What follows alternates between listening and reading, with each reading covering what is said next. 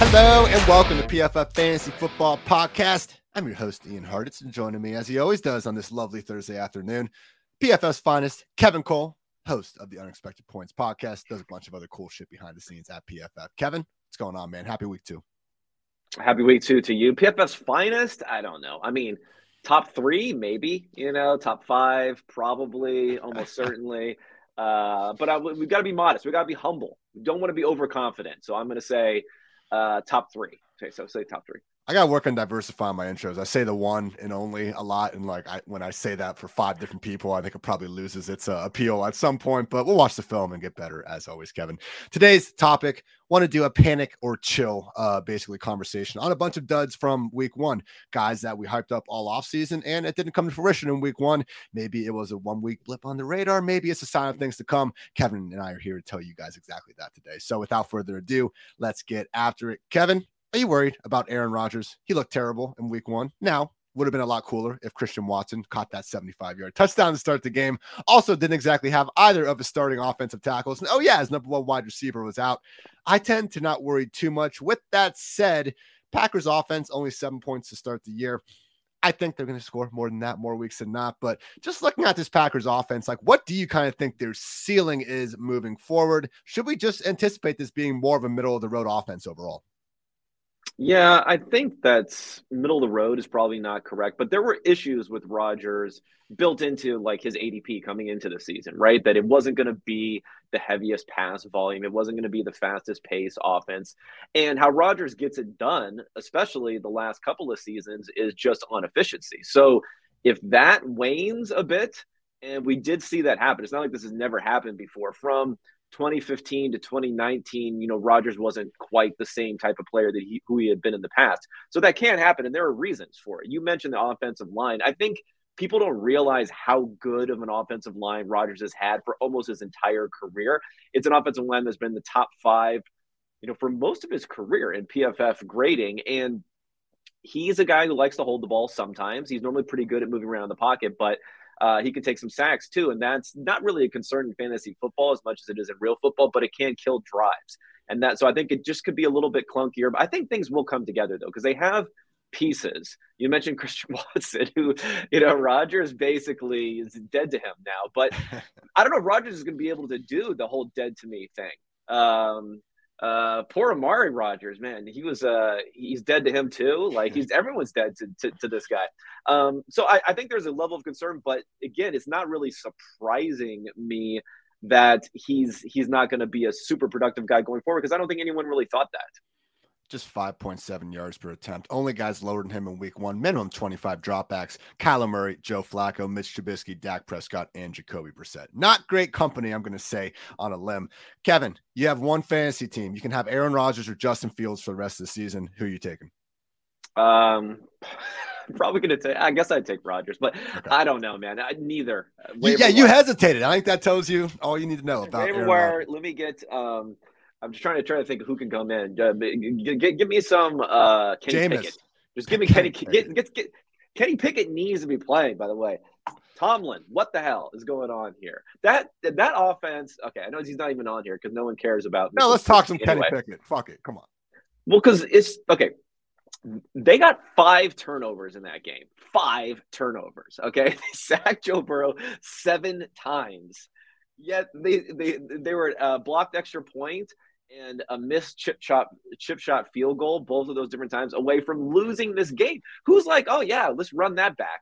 Let's run that back with Trubisky the next week. It's just, oh my God. And the talk before the game that he's going to be playing all season, I just hate it because it just gives him a little bit more rope, where at the very least now, if they lose, the Patriots, I think, this week, I think they will lose. Even if they lose this week, it's like, well, we're 1-1. We're still whatever. And he's going to get another start. Oh my God. It just doesn't make any sense to me. He does not give you a better chance to win. We already had evidence for multiple years, and now we had evidence for another week. So I can't get over Mitchell Trubisky potentially being a starting quarterback for more than a single half in 2022. I'm pleased to announce that this football season, it took me all of about 3 hours to lose complete faith in my ability to hit a prop bet. Mitch Trubisky under 20.5 completions, Kevin. I grinded it. It looked good. I went on a radio show and I even cited what you said about, 2.5 starts. How about 2.5 quarters? I agree with you. I didn't think Trubisky was going to have a long leash. The Pittsburgh Steelers somehow managed to get a lead. Inexplicably, the Bengals stayed in the game. Missed Trubisky after playing overtime as well. 21 completions, one over. I know, but he needed all that time. And if you look at the target like distribution, like a map on there for it, it looks a lot like Ben Roethlisberger playing. All this thing in the offseason, well, it can't get any worse. It can't get any worse. Can't get any worse. And Mr. Trubisky came in, hold my beer action from Trubisky coming in here. It's like, oh yeah, it can. It actually can get worse. Yeah, that was always the issue. It's like, yeah, I fully understand how bad Big Ben was, but we're doing Big Ben versus Trubisky and a rookie quarterback. Certainly not, it's kind of like the Muhammad McLovin thing. Why the hell are these the two options that we're going between? All right, another quarterback disappointed in week 1. Trey Lance.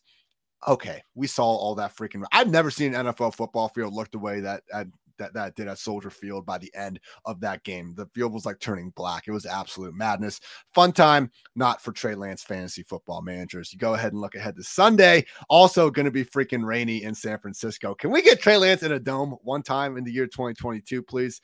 Kevin, I'm not worried about Trey Lance moving forward. Maybe this week we're going to have another freaking mosh pit, but this happens sometimes. I remember Baker Mayfield in 2020 had like the 3 straight just shitty weather games, and it kind of skewed a lot of our stats and what we were thinking about these guys. But from my perspective, Trey Lance, we still saw all the rushing upside, and that's the only reason why we're treating this guy as a QB1 in the first place. His arm, not great, but we still had that nice little sideline bomb to Juwan Jennings, the kind of crosser to Brandon Ayuk. Overall impression on Trey Lance, and like, are you even kind of factoring that week 1 in to what you're expecting from him moving forward?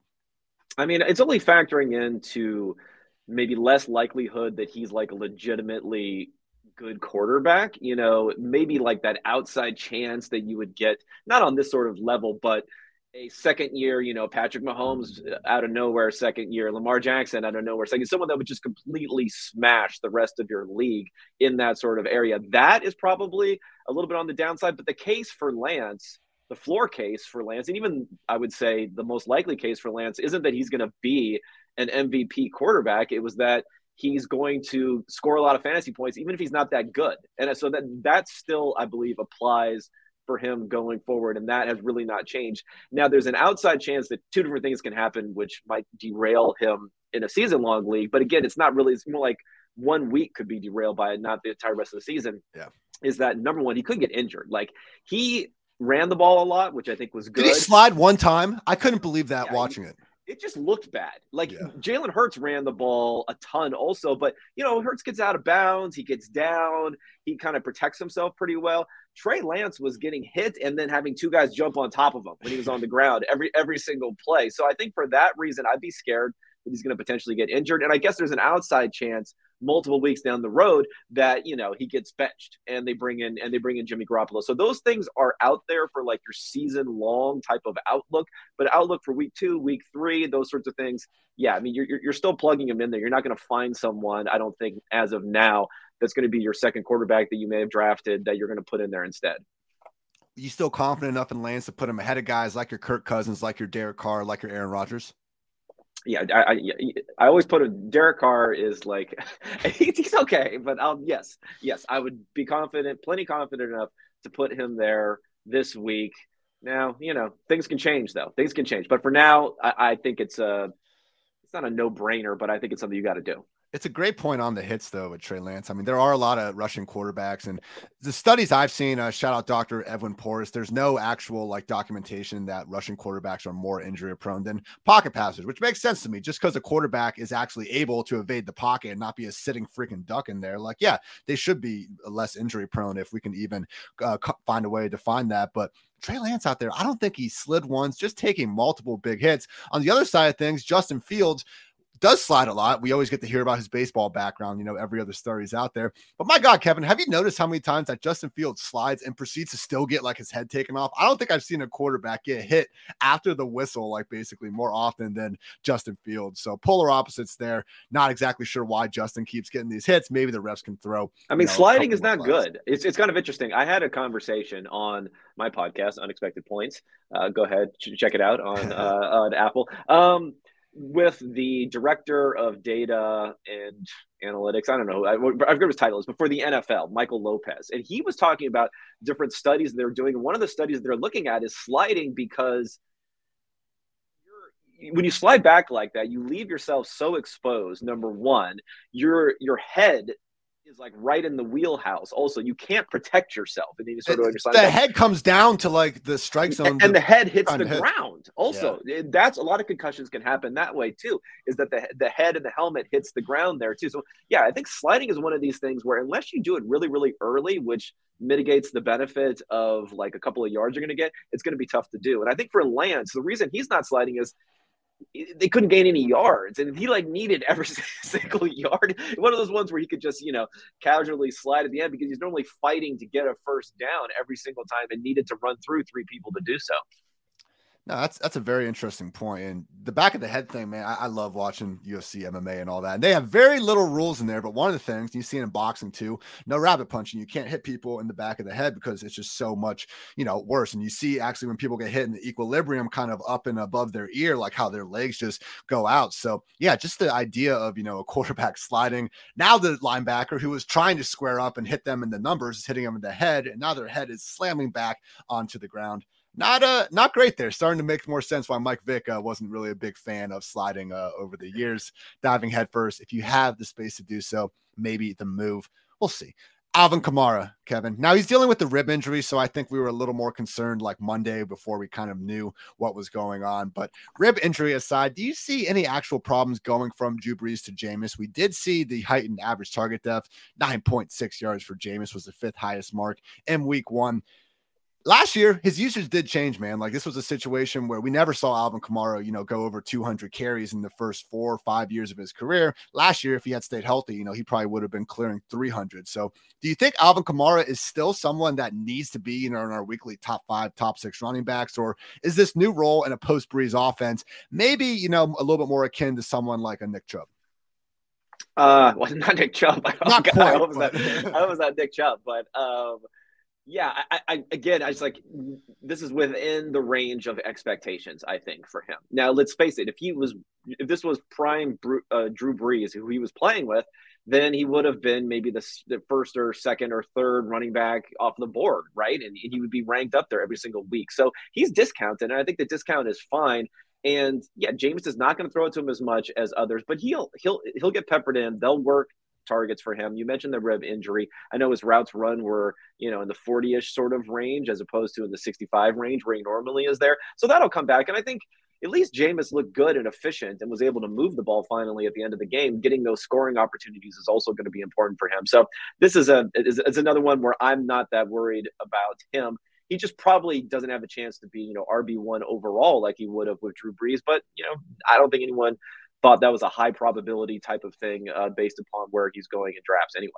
It was fun watching Jameis. I don't want to say unlock Michael Thomas, but Michael Thomas had 5 catches for 57 yards and 2 touchdowns. Not one of those catches came on a slant, Kevin. It's one of those things over the years where the idea that Michael Thomas, who was playing with a late career Drew Brees, still very accurate, but could Drew Brees throw a ball over 40 yards in the year 2020? I really don't know. Taysom Hill.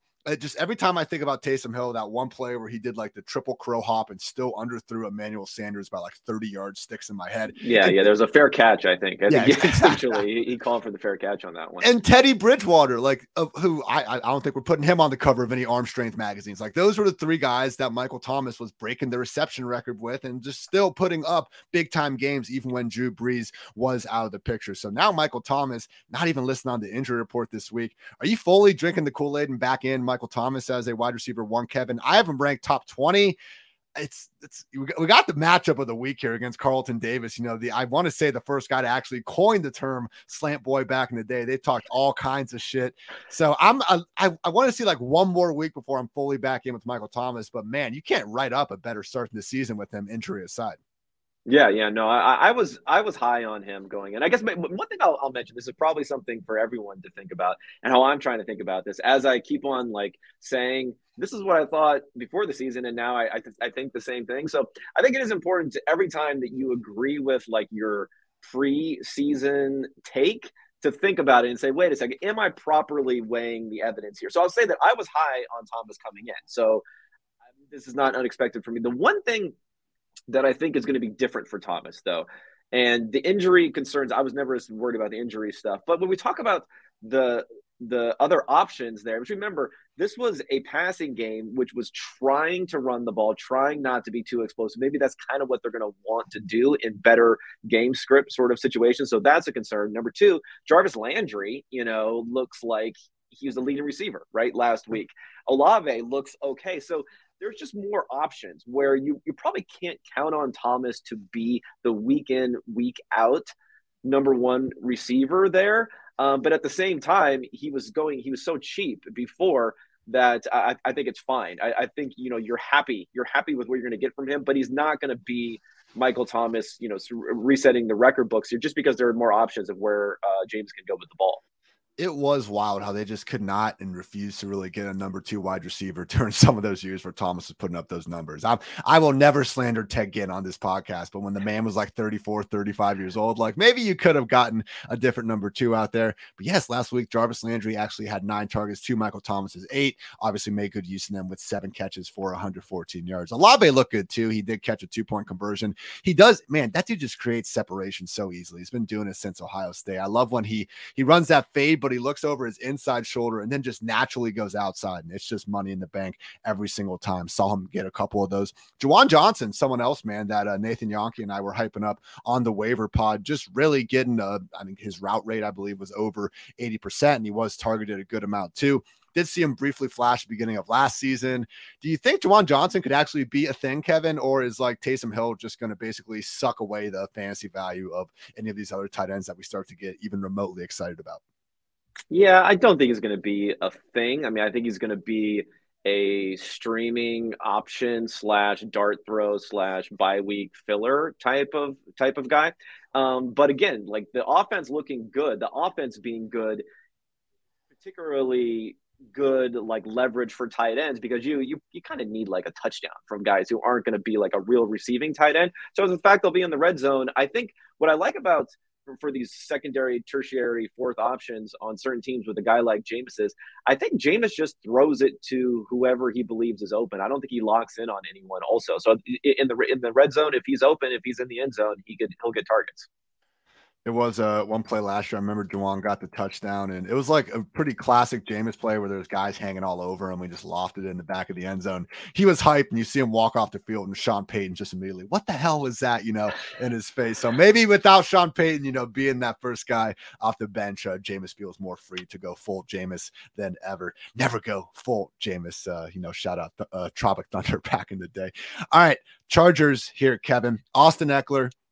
Little bit troubling usage here. I love the charts that Nathan has been using in his recap articles. He's basically just got all plays, early downs, goal line, short yardage, third downs, the whole shebang, 2 minute when it's applicable as well. So looking at Eckler versus Joshua Kelly and Sony Michel, we don't really care about them. It's still too muddled behind Eckler, but just RB1 versus RB2. Eckler had 34 snaps. Kelly and Michel combined for 33. Early downs, Eckler was at 19. The other guy's 28. Eckler still had the goal line snaps. He was in there more short yardage. Third downs, though, 4 snaps to 3 for the other guys. We know Eckler is not someone that wants to have, all these touches, Kevin. But when we see his route rate, it was literally below Derrick Henry last week. Like, that's kind of the point we've reached here. That's problematic. If we're not going to have Eckler out there all the time when Herbert's passing, I mean, that's why he's a cheat code. That's why the Ecklers, the Kamaras, that's why we're ranking them with guys that could have potentially 100 more touches over the course of the season because of that sweet, sweet target upside. So we're recording this at it's 1:25 right now on Thursday. So if you're listening to this on Friday, maybe Eckler's already gone the hell off tonight against the Chiefs, and you're just waiting to hear what we're going to say. So, Kevin, give your analysis, and if you're wrong, everyone listening to you right now is gonna know it. Yeah, well, I'd say I'll have to bridge the gap here. I'll say worried but not panicked. I would say that's where I fall in here. So the thing is, there's this thought of, well, it's a short week, so maybe they were resting him. Sort of thing. Do they do that in the NFL? I feel like in the NFL, coaches, they don't think about more than what's happening the next 2 or 3 plays into the future. And it's not like at the end of games, they leave these quarterbacks in until the very end, even when you're up by like 3 touchdowns where a guy could potentially get injured. So I think that's narrative. I don't want to get into like that sort of stuff here. And I think you had, talk about lessening his workload. He's a little dude. He's a smaller dude. There's no doubt about that.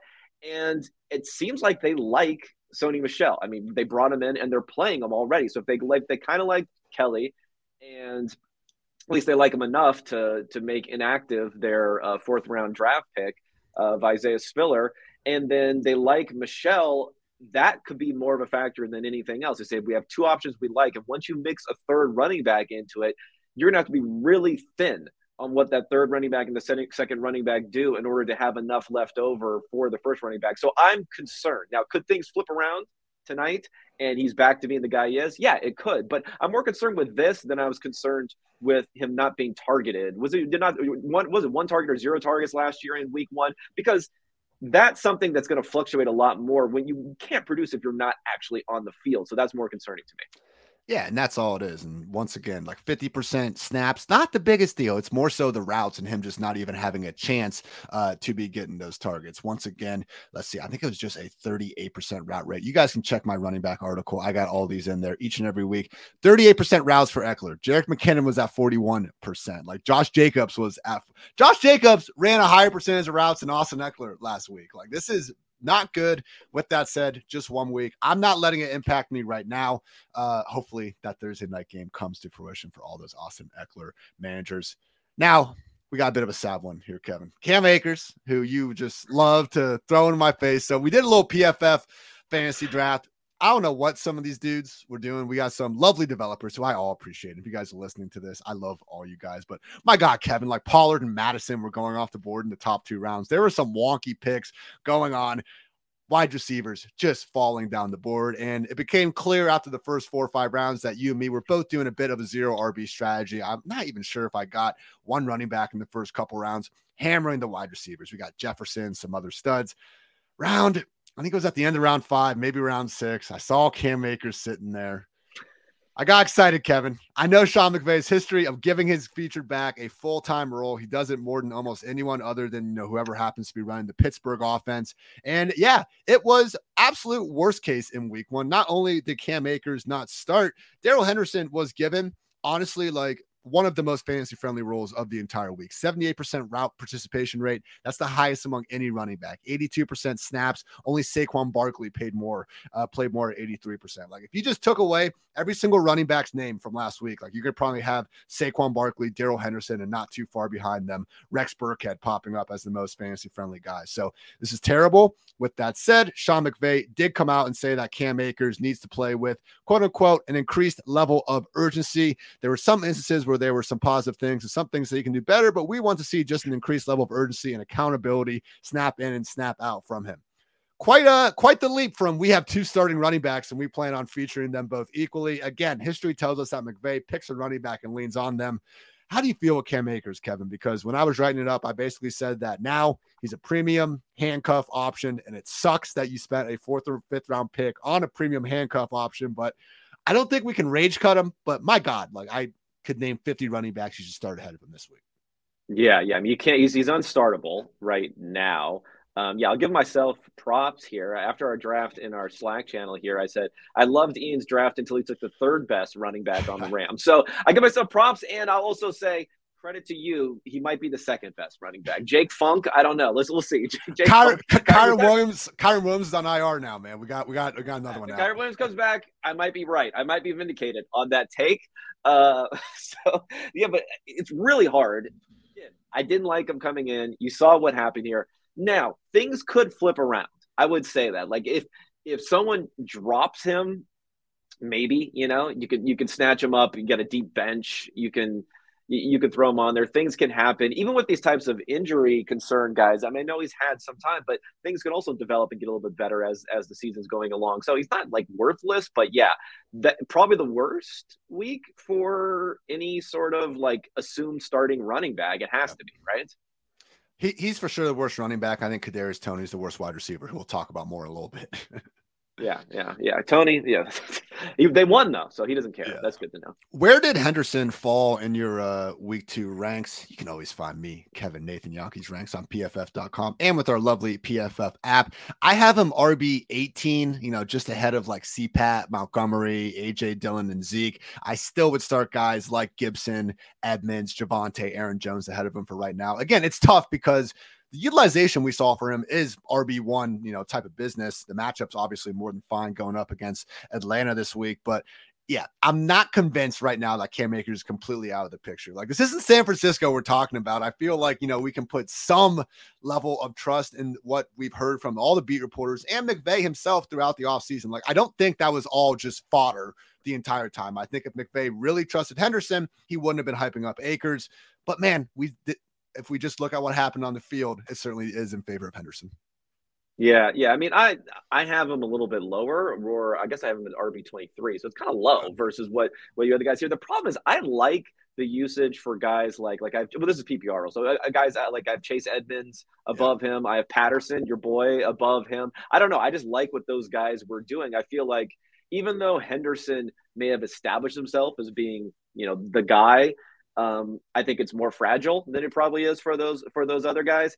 And I'm not convinced that the role within that offense is necessarily going to be that great also. So we'll see what ends up happening. But I'm still a little bit more wait and see on him versus the other guys who were assumed to be the RB1 and then were the RB1. Those are the guys I'm still going to lean on them as being safer, at least from a floor perspective. You mentioned Chase Edmonds. Edmonds had like the role that we assumed Eckler was going to have. That could be really good for Chase Edmonds moving forward. Explosive pass catching back and an offense that, didn't exactly light the world on fire in week 1, but at a minimum, I would expect to be better. It was bad. Okay, that was bad. He was bad, man. Like, it's one of these weird things where, he's going to hit like one bomb to Tyreek and it's just going to be, oh, I was told that too. It was bad. And it's like, man, like if Waddle doesn't do Waddle things to break those tackles, wouldn't have been a great box score. Dude, they could have had a 70-yard house call in the first play of the game. Like, Jonathan Jones had his eyes in the backfield and Tyreek was just right there. Bad snap, ball got tipped. I'm not completely putting it on Tua, but certainly wasn't an electric performance. What do you think of, we're getting into Travis Etienne here, but before that, overall thoughts on Trevor Lawrence? Because I thought he looked pretty damn terrible out there, Kevin. I was happy to see the Jaguars offense have Christian Kirk flashing all over the field. Zay Jones, even Marvin Jones were getting open. They were throwing the ball more downfield, but it just seemed like Lawrence continues to hold that ball a little bit too long and just a lot of missed opportunities, man. I know the Etienne dropped the 3-yard touchdown, but there was a missed touchdown to Etienne on a wide open wheel. Zay Jones was open for another one. Marvin Jones got open down the sideline. A lot of misses for Trevor Lawrence. I'm happy that we got some sort of, comeback mode stats because there were way too many games last year where we got none of that. So just week 1, I'm not writing the guy out, but what do you think about Trevor Lawrence in his first game with Doug Peterson? I mean, I thought it was similar to what we saw last year from what he was doing, which is not good, right? Got a touchdown pass at least last year. He didn't get a touchdown for like half the season last year. So I think the thing with Lawrence is he makes certain throws, and you would talk about how he's able to hook up with Christian Kirk. So I think from a fantasy perspective, his receivers, it's not necessarily that bad. He can make certain throws, but there's certain things you just can't do. Like, you can't miss Etienne in the end zone on that first drive. You can't miss Marvin Jones when they're blitzing you, and you pick up the blitz on third down, and you have a guy down the field for big, easy yards there. So that's the problem. The problem is he's just not putting it all together. He's showing you the flashes, but not putting that together. So that's a bit concerning because I don't know if that's something that just ends up getting corrected. I guess, Josh Allen miraculously corrected everything after 2 seasons, but I don't know if that's going to get corrected or if it'll get corrected this season at least. Can't overstate how good Christian Kirk looked, man. And I wasn't out on him going to the year, but just it was more so the overall Jacksonville offense. And I've seen some people, hyping up Zay Jones as a waiver wire guy, and maybe, man, it could happen. Josh Norris, college. Never seen someone. I mean, first of all, he's like, no one has ever lapped a victory like Josh Norris when he's going here. But yeah, he's like Zay Jones. It's like, dude, 60 yards. Calm down. Let's not go crazy here. They're not victory laps. They're victory marathons when it comes to Josh, right? Yeah, but exactly. Love you, Josh. But yeah, but Zay Jones, like my issue is if Henry Ruggs didn't do the Henry Ruggs things, I think a lot of people would still not even know like Zay Jones is a guy. I mean, he was just a backup on the Raiders and he got paid Maybe it happens. I just see a receiver that's probably going to have 600 or 700 yards by the time the year's done, and maybe he finds the end zone a couple times. I just don't really see the full bull case for Zay Jones. The offense is not going to be good enough. The offense is just not going to be good enough to support him and Kirk, who looks like he's going to be definitely the guy. I mean, you're happy about Kirk. I would be very, very happy about Kirk. You know, Zay Jones, if everyone on your team gets injured and you need a bye week filler, yeah, go ahead. You know, he's ready. He's ready to step in week 6 or whatever that might be. I'm in some 14-team leagues where we got 3 flexes. I get it. Like, you put Zay Jones in a flex, be good. I had Antoine Wesley starting some games at the end of last season. Like, I know how it gets. It's not like he's hands off, but yeah, I'm going to take Julio Jones and Josh Palmer and some of these other streamers ahead of the guy for sure. Quickly on ETN. I think we saw the 2 Robinson touchdowns and we kind of in the drop from ETN. Yes, he did get missed on the other one, and we kind of just wrote it off like, oh, this is James Robinson's backfield now. Not so fast, my friend. They actually split snaps right down the middle, 50% each. Robinson had 11 carries and 2 targets. ETN had 4 carries and 4 targets. Just from the eye test too, ETN looked explosive as hell. Robinson didn't look bad by any stretch of the imagination, so he certainly seems to be back. How are you kind of treating these guys moving forward, man? I have them ranked really close to each other, both in the RB3 range. I kind of look at them similarly, however the hell you say that word, as the Patriots running backs and the Jets running backs right now, because still not convinced about the overall upside of this offense involved. I think ETN should have more targets when the season is done, but man, right now they're still not completely, refraining from throwing Robinson the ball. I think you have to have Robinson ranked just a bit ahead of ETN at the moment. More so, both guys in the flex as opposed to an RB2. I'm confidently firing up though. Yeah. I mean, the eye test is not my thing, but I agree with your assessment that for me, and I was, as a Maryland resident, this was on the old local television that I was watching. RIP to me having Carson Wentz. The Wentz experience came later in that game, but when I watched it, it was almost jarring when ETN would run the ball. You're like, whoa! Like, so I couldn't he looks very, very spry. He looks very explosive there, and there's this thing that he can't catch the ball or something. Like, it's weird. We didn't hear this a lot when he was a prospect, but then over. In the offseason, he dropped that pass in the preseason, and then it became like, oh, ETN actually is not good at catching the ball. And then he tried this other drop here. I'm going to say that's a fluky sort of thing, and it's not like they're asking him to do, post patterns 70 yards down the field. So I like his upside. Now, it may not be this week. It may not be next week, but I do think a few weeks into the future, he's going to take over more and more, because to me, it was undeniable the juice that he brought, and they're going to need explosive plays in the run and the pass game. Like, just watching the linebackers try to stay with him on the wheels, no chance. And before he dropped that, like, he got them down into the red zone by a nice, running a real wheel and getting open behind the zone. So yeah, certainly not giving up on ETN. And look, this is basically, it's worst case, like for Travis Etienne drafters, like the worst case was James Robinson coming back and just being ready to go. With that said, it's not the James Robinson takeover that was potentially on the table. Still is very much a 2 running back committee. Remember, in fantasy, we can live with 2 running back committees. It's 2022. There's only so many workhorses still out there. When things get to 3-4 running backs, that's when things really get. Well, and you want to get more routes in that committee. You can live with a committee if you're getting more routes. I mean, he didn't drastically out snap them, but he did a little bit, and they're going to be playing from behind, I think, more, obviously in the future too. So that'll be part of hopefully the case for him to be in the game a bit more. Before we get going, I want to give a quick shout out to some of our sponsors. The NFL's opening week was action-packed, and it is just getting started. Get ready for week 2 of touchdowns, big plays, and even bigger wins with DraftKings Sportsbook, an official sports betting partner of the NFL. This week, new customers can bet just $5 on any football game and get $200 in free bets instantly. Want more action? Everyone can experience the thrill of DraftKings early win promotion. It's simple. This Sunday, bet on any NFL team to win. If your team leads by 10 points at any point during the game, you get paid instantly, even if your team loses. Download the DraftKings Sportsbook app now and use promo code PFF to get $200 in free bets instantly when you place a $5 bet in any football game. That's code PFF only at DraftKings Sportsbook, an official sports betting partner of the NFL. Note that minimum age and eligibility restrictions apply. See description for details. Also, our newest partner is revolutionizing the world of sports betting and fan engagement by making sports fandom profitable. That company is Symbol, the stock market for sports. Symbol was a PFF sponsor last year, and they are back for this football season. Symbol lets you trade pro and college teams like stocks and even earn cash dividend payouts when your teams win. Symbol took the thrill of sports betting and combined it with the profitability of the stock market to give you a platform where fortune favors the fan. Download the Symbol mobile app for iOS by searching SIM. BULL in the App Store and use code Ian to receive a free team stock value up to $150 upon signing up. The PFF team is even getting in the symbol market themselves this season. Create a free account, enter code Ian to get a free stock value up to $150 and compete against the PFF Forecast podcast this season on Symbol. All right, Kevin. Right.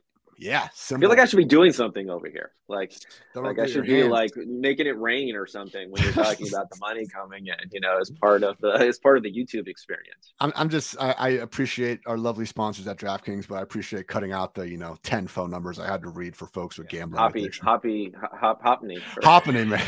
Hoppany, excuse me. All right, CeeDee Lamb, one of the biggest fallers of the week, just by virtue of Dak Prescott, being out for 4 weeks if you ask Jerry Jones, 8 weeks if you ask a medical professional. So you can, feel free to trust whoever you want there. But CeeDee, 11 targets out there. He was on the field for 97% of the snaps. The Cowboys have nowhere else to go with the ball. Kevin, did you know who Dennis Houston was before week 1? I had maybe seen that was in my notes. That was in my game notes. Who the fuck is Dennis Houston? Even though he did play. And then I looked him up, and he's a UDFA from I don't remember, like Western Central, Illinois or something. I don't know. Yeah, something like that. Yeah, actually outsnapped Tony Pollard. So that's basically the point we've reached. Now, Kellen Moore, he was trending this morning. I think Marcus Spears or someone throwing him under the bus. And yeah, pretty brutal last game. And then if you want to go ahead and look at the QB draw from the 49ers game, we all know that wasn't the greatest move ever. With that said, this still is the reigning #1 scoring offense. Kevin, with Cooper Rush there, he knows the system. Do you think the system and the offense is broken enough that all of a sudden CeeDee Lamb we can't trust? Because if we can't trust CeeDee now, I don't know who we can trust. For me, yes, I fully understand the days of firing up CeeDee as an upside wide receiver 1 are over. But when I look at CeeDee Lamb versus Brandon Cooks or Terry McLaurin, I think that's the range he should be in now. We still have a very talented alpha #1 receiver. We just no longer have the certainty of also having elite quarterback play there. Yeah, I mean, he's just not going to break slates. I don't think you're going to get any slates being broken by CeeDee Lamb, but you could get some very juicy 10, 82 and a touchdown type of weeks out of them going forward. And if you're in a PPR league, those are nice. Those are good to come by. You can't really bench him, assuming that you were taking him in the second round of drafts. So you're putting him in there, and I think at least there is this volume. He's going to get volume. Maybe Dennis Houston will take over. Who knows? But he's going to get a lot of volume. So he and also Dalton Schultz is just going to get volume, and they just feast off of that basically, and playing from behind also. With Dalton Schultz, similar sentiment where I bumped him down a few spots, in the lower tight end 1 range, but I still think there's 10 pretty clear tight ends that it's tough to, move them down too far. And Schultz for me, tight end 8, tight end 9, but maybe he just overcomes it with pure volume, man. I still, I'm not completely backing down from the idea that Schultz is way too mid to be a top 5 tight end, but damn it, Kevin, if they're going to throw the guy 10, 12 balls a game, it's going to be hard for him not to get there. Yeah. I mean, this is I was about to say the tallest midget, but then you did. I'm probably not allowed to say the little person. There's no one else to get Dennis Houston. You can't target CeeDee Lamb every single time, and then so Dalton Schultz comes in and he looks pretty good versus their other options at this point. PFF consensus ranks with CeeDee Lamb. I have him wide receiver 15. Kevin's a little bit lower, wide receiver 20. Nathan wide receiver 22. So that's the range now. We're talking about a mid to maybe even low end wide receiver 2, depending on the matchup for CeeDee. So again, it sucks. You drafted him probably round 2, maybe even early round 3 to be hopefully your wide receiver 1.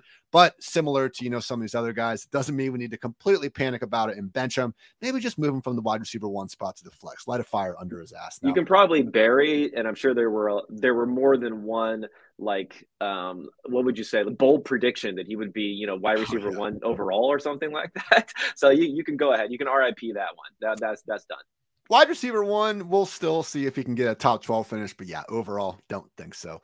Someone that, we have to bench is going to be Giants wide receiver Kadarius Toney. So can we just find out what the problem is with this guy? Is it that he raps in his spare time? Is that a freaking issue for Brian Daboll? I just really don't know, man. when we're unironically getting Richie James, like just completely shutting down Kadarius Toney, and then Brian Dable says he's still coming back from the knee. It's like, well, why was he not even listed on the injury report as a full participant in practice? He wasn't listed on it at all. I don't know, Kevin, because I fully understand that Brian Dable could forget 99% of his football knowledge and still know more about the game than I do. The guy did such good things in Buffalo. Clearly, he's a smart guy. How is Kadarius Toney playing 7 snaps a week? If you don't want to give him the ball, fine, but you can't tell me that Kadarius Toney wouldn't strike a little more fear in the defense, at least make them think twice, running freaking across the formation on a just a jet motion. Don't even give him the ball, just as a distraction. You can't tell me that he is not putting more fear into the defense than Richie James, with all due respect to the Richie James family. But overall thoughts on Kadarius Toney, and at this point, are we just holding on, hoping for a trade? Yeah, I mean, then you don't see that happen that often. Although the Packers were on record as being interested in him in the draft. What's his Urban Meyer? Just like loves talking about players he didn't draft. So he's on record for saying that they wanted him and not ETN. ETN can't catch, so maybe they were right about that in the draft. So there's a possibility there. I mean, I think the thing I would be less concerned if it wasn't for the fact that like the most valued person on a team is someone who's a total pain in the ass and was drafted by the previous regime, right? And this is not like the first thing for Toney. He was injured in his first offseason. He wasn't showing up to things. Anything voluntary. He's not there. He's nowhere to be seen. It was the same thing. Remember this offseason, they were talking about trading him then and potentially trading him then. So there's obviously a lot behind this. I don't think it's a 1 week thing. I don't think it's an injury thing. I think they just simply don't want to put him on the field. And sometimes they're trying to prove a point. Culture. We got to establish the culture. We got to do whatever. And he does not seem like someone who's going to fit in with what Dable wants to establish there. And they don't have a lot of pressure to win also, I don't think. So that could probably feed into it too. So we're not panic cutting Toney just yet. Too talented, correct? I mean, I've drafted him a couple of times, but God, he looks so good when he was out there. So it's painful. It's painful to see. You just cannot, by any stretch, trust him at this point. But I wouldn't cut him unless you're really in a 18 league or something like that with a small bench. Seriously, he got like just a reverse and then like a busted trick play, and he still managed to, I think, rack up like 3 broken tackles on those 2 touches. Like the dude is absolutely electric with the ball in his hands. So hopefully just a little culture move. We saw Brandon Ayuk get in the doghouse and we thought he'd never get out at the beginning of last year. You could argue Shanahan knew what he was doing there, or argue that he didn't know what he was doing. Either way, eventually the man did get on the field. Well, I mean, Barkley's back too. So maybe they're like, we should just scheme up more for explosive plays for Saquon too. But maybe it means that they need him a little bit less, this kind of hybrid-ish sort of wide receiver.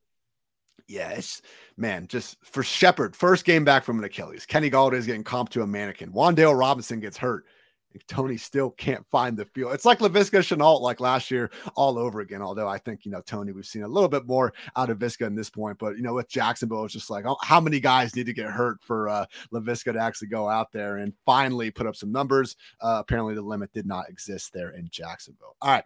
DJ Moore, Baker Mayfield came out, looked pretty bad the first, 40, 45 minutes of the game. Offensive line wasn't doing him any favors. The Panthers had minus 0.1 yards before contact per carry in that one. So wasn't getting much help. If you ask Matt Rule, though, Kevin, if you just look past, their final 35 plays of the game, now they're averaging 7.7 yards per play. Just, nothing arbitrary about that. That's what he has the analytics staff working on. Is deceptive post-game stats that he can give out. And then just, some brilliant stuff coming from OC Ben McAdoo about wanting to get the ball more to Christian McCaffrey. So obviously things just going great in Carolina right now. We did see Robbie, Robbie Anderson, go off, score a deep touchdown, as he's been known to do a time or two. And once again, just looked more so like a number 1 receiver alongside DJ Moore than necessarily the definitive number 2. These guys have now been together 3 years. Last year, DJ had like 160 targets. Robbie was pretty clearly number 2.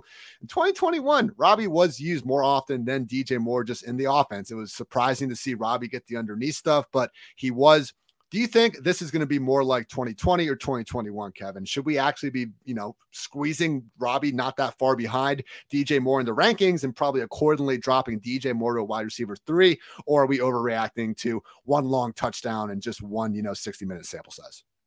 Yeah, I mean, I guess I have less confidence in the take of who Robbie Anderson will be than who DJ Moore will be. I'm not concerned about Moore. I think this Browns defense is pretty good. Like they could be a really, really good defense. They have, they can bring pressure. They can play good coverage. Now, their problem last year, like from a success rate standpoint, they were really, really good. They just had too many blown coverages, too many third down things, and we saw that again this week. So I wouldn't be concerned. I wouldn't be concerned at this point. I think it's just a good defense they played. It wasn't matching up for Moore, and again, like the big plays, didn't happen to be the guy who got those big plays. So I'm not concerned at this point. But if we start happening for a couple more weeks, obviously we reassess each week. Speaking of those big plays, love the opportunity for Elijah Moore to get back on track in a big way against that defense. Denzel Ward, they don't really use him to shadow. We just saw what happened with Robbie last week. Elijah Moore, those 3 games he's had now with Joe Flacco, clearly the Jets wide receiver 1, so keep an eye out for that. Another guy on Cleveland while we're talking about him, Amari Cooper.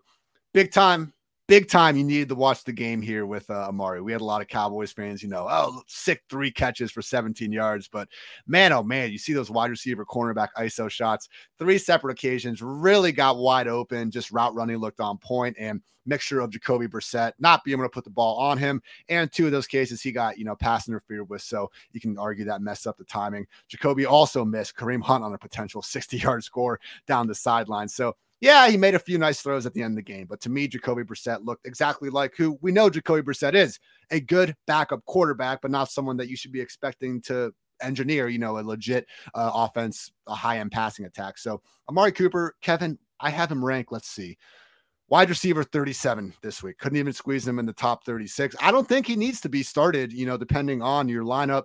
Overall thoughts on Cooper, and is this what we're going to be talking about every single week until Watson gets here? Probably. Yeah. I mean, I think nothing's really changed from the preseason outlook. He's going to be, a near every down type of receiver playing for a quarterback who's not going to be particularly efficient and in an offense where they're going to want to run the ball a bit. This week is probably not going to be the greatest week. Also, going against the Jets, you think they're probably be able to establish a lead and continue to work in that direction. So you're not panic time. I mean, he's startable depending upon how you built your team to start the season. If you didn't go, 0 RB, he's a guy that you probably scooped up in somewhere in the mid rounds, and maybe you can continue to start him there. You mentioned the pass interference that's obviously not counted. Some other things that happened in that game. I mean, he was still targeted there. And I guess if you're going to short anything of what happened week 1, I'll short Donovan Peoples-Jones getting 11 targets a game going forward.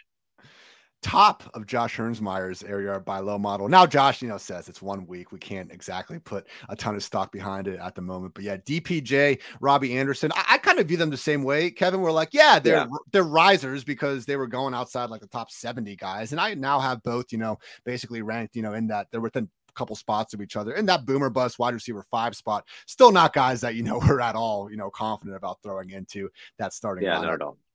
2 tight ends before we get out of here. Kyle Pitts. One interesting note, shout out Underdog NFL. Absolutely love their news crew. If you guys don't have them on notice, you are missing out there. Guys are absolutely grinding over there. Shout out Justin Fan, always doing great stuff. But Kyle Pitts, and they brought up, using the lovely PFF data, how Pitts actually had his inline snaps increased by 9%. Now, we have this infatuation in the fantasy industry, Kevin, where we all want slot snaps. I don't really want slot snaps for Kyle Pitts. If the routes stay the same, I prefer he lines up at tight end where we have a better chance of a linebacker or safety covering him than him being forced to go on the outside and win against number 1 corners. He can do it. We've seen him do it, but it's not easy. Let's go see him just run by a linebacker that runs a 4.7 or something. But obviously down performance from Kyle Pitts. One of these, I'm kind of treating like Austin Eckler. I'm not worried about it. We still saw him running a route and over 75% of the dropbacks and all that stuff was there. And Mariota, to his credit, man, last 2 appearances, he hasn't really looked like the Titans Mariota. Now, all of a sudden, he's, just really tapping in that dual threat upside, throwing a decent enough ball along the way. So overall thoughts on Kyle Pitts. Do you think that, once again, maybe we're too quickly putting him in that upper echelon or tight ends, or are we just going to be laughing about this one down week here pretty soon? I think it's more the latter. I mean, he had the usage you want. The fact that Mariota looked good, I think, is a positive for him going forward as far as the offense being functional going forward. I mean, it's the same coach, the same scheme, everything else from when he put up 1,000+ yards as a rookie. So I'm not worried about it. I do think maybe we were prematurely putting him in a top 3 type of bucket along with Mark Andrews and Travis Kelce. I'll blame Adam Levitan over at Establish the Run, who was a big proponent of his, because I saw him go in front of Mark Andrews in some drafts.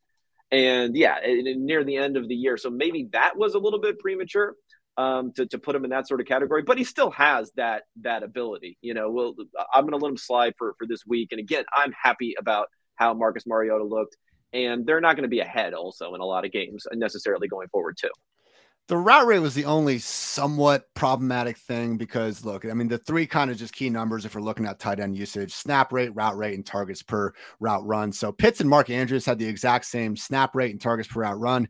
Andrews, though, was running a route on 94% of Lamar Jackson's dropbacks. Kyle Pitts at 76%. Formerly of PFF, Dwayne McFarland has done some good research in the past showing that if you can get that route rate above 80% and the targets per route run above 20%, you just have a long list of tight end ones that we've seen time and time again. So 76%, close enough. And again, it could easily just be. Yeah, it's close enough. Again, game script was going the other It's just direction. 1 week. Exactly.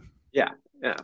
Another guy, Dawson Knox here, 86% snaps, 66% routes, targeted on just 8% of his routes here. So to me, Dawson Knox and Gerald Everett, like similar kind of, I guess, outlooks moving forward. We have guys that maybe don't have the most ideal usage. They're in offenses where the quarterback is going to go more so to other wide receivers. But man, if we're going to bet on any tight ends that don't have just, again, A+ elite usage, and there's only a few of them that do have that, it might as well be guys catching passes from Josh Allen and Justin Herbert. Yeah, exactly. But the fact that you put those two side by side, one of them was going a lot higher than the other one. Yeah. I mean, that's why the Knox thing. I remember last year, midway through the year, I think I picked him up in some leagues, and then I was like, "Oh, this guy's legit. Like, I'm going to keep on starting." Like, that's where he was not that long ago. So yeah, the touchdown potential for him is much higher than these other middling sort of tight ends.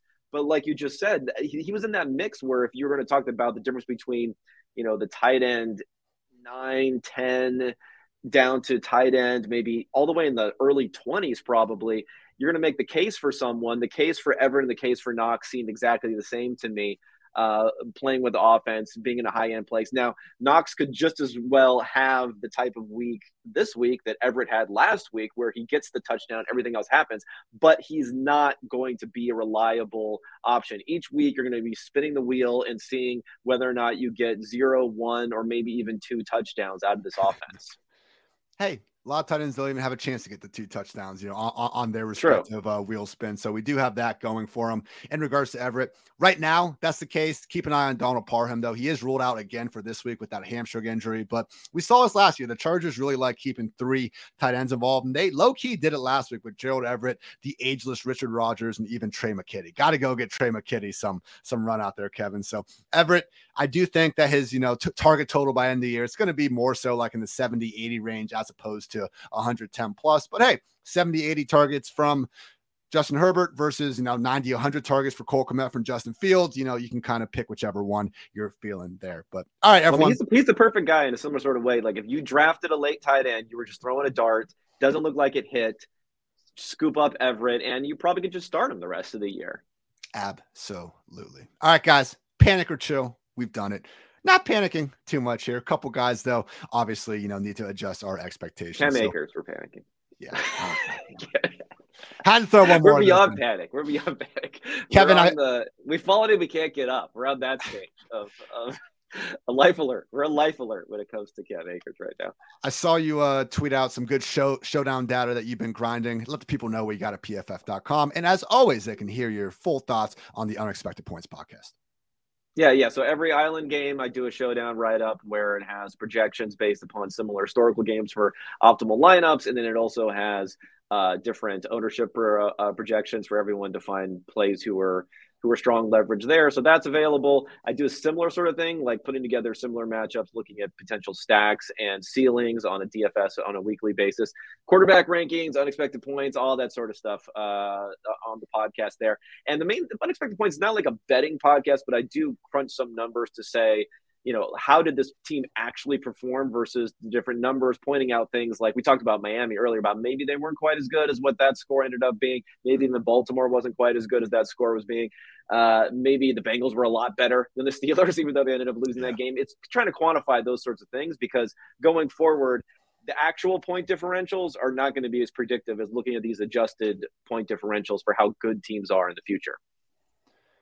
As always, you can find my quarterback, running back, wide receiver, tight end breakdowns throughout the week, the Sheesh Report, injury analysis, and of course, a mismatch manifesto with DFS. My fingers are hurting, man. My voice is sore. Football season is back, baby. So great day to be great, as always. For Kevin, I'm Ian. Thanks so much for tuning in the PFF Fantasy Football Podcast. Until next time, take care, everybody.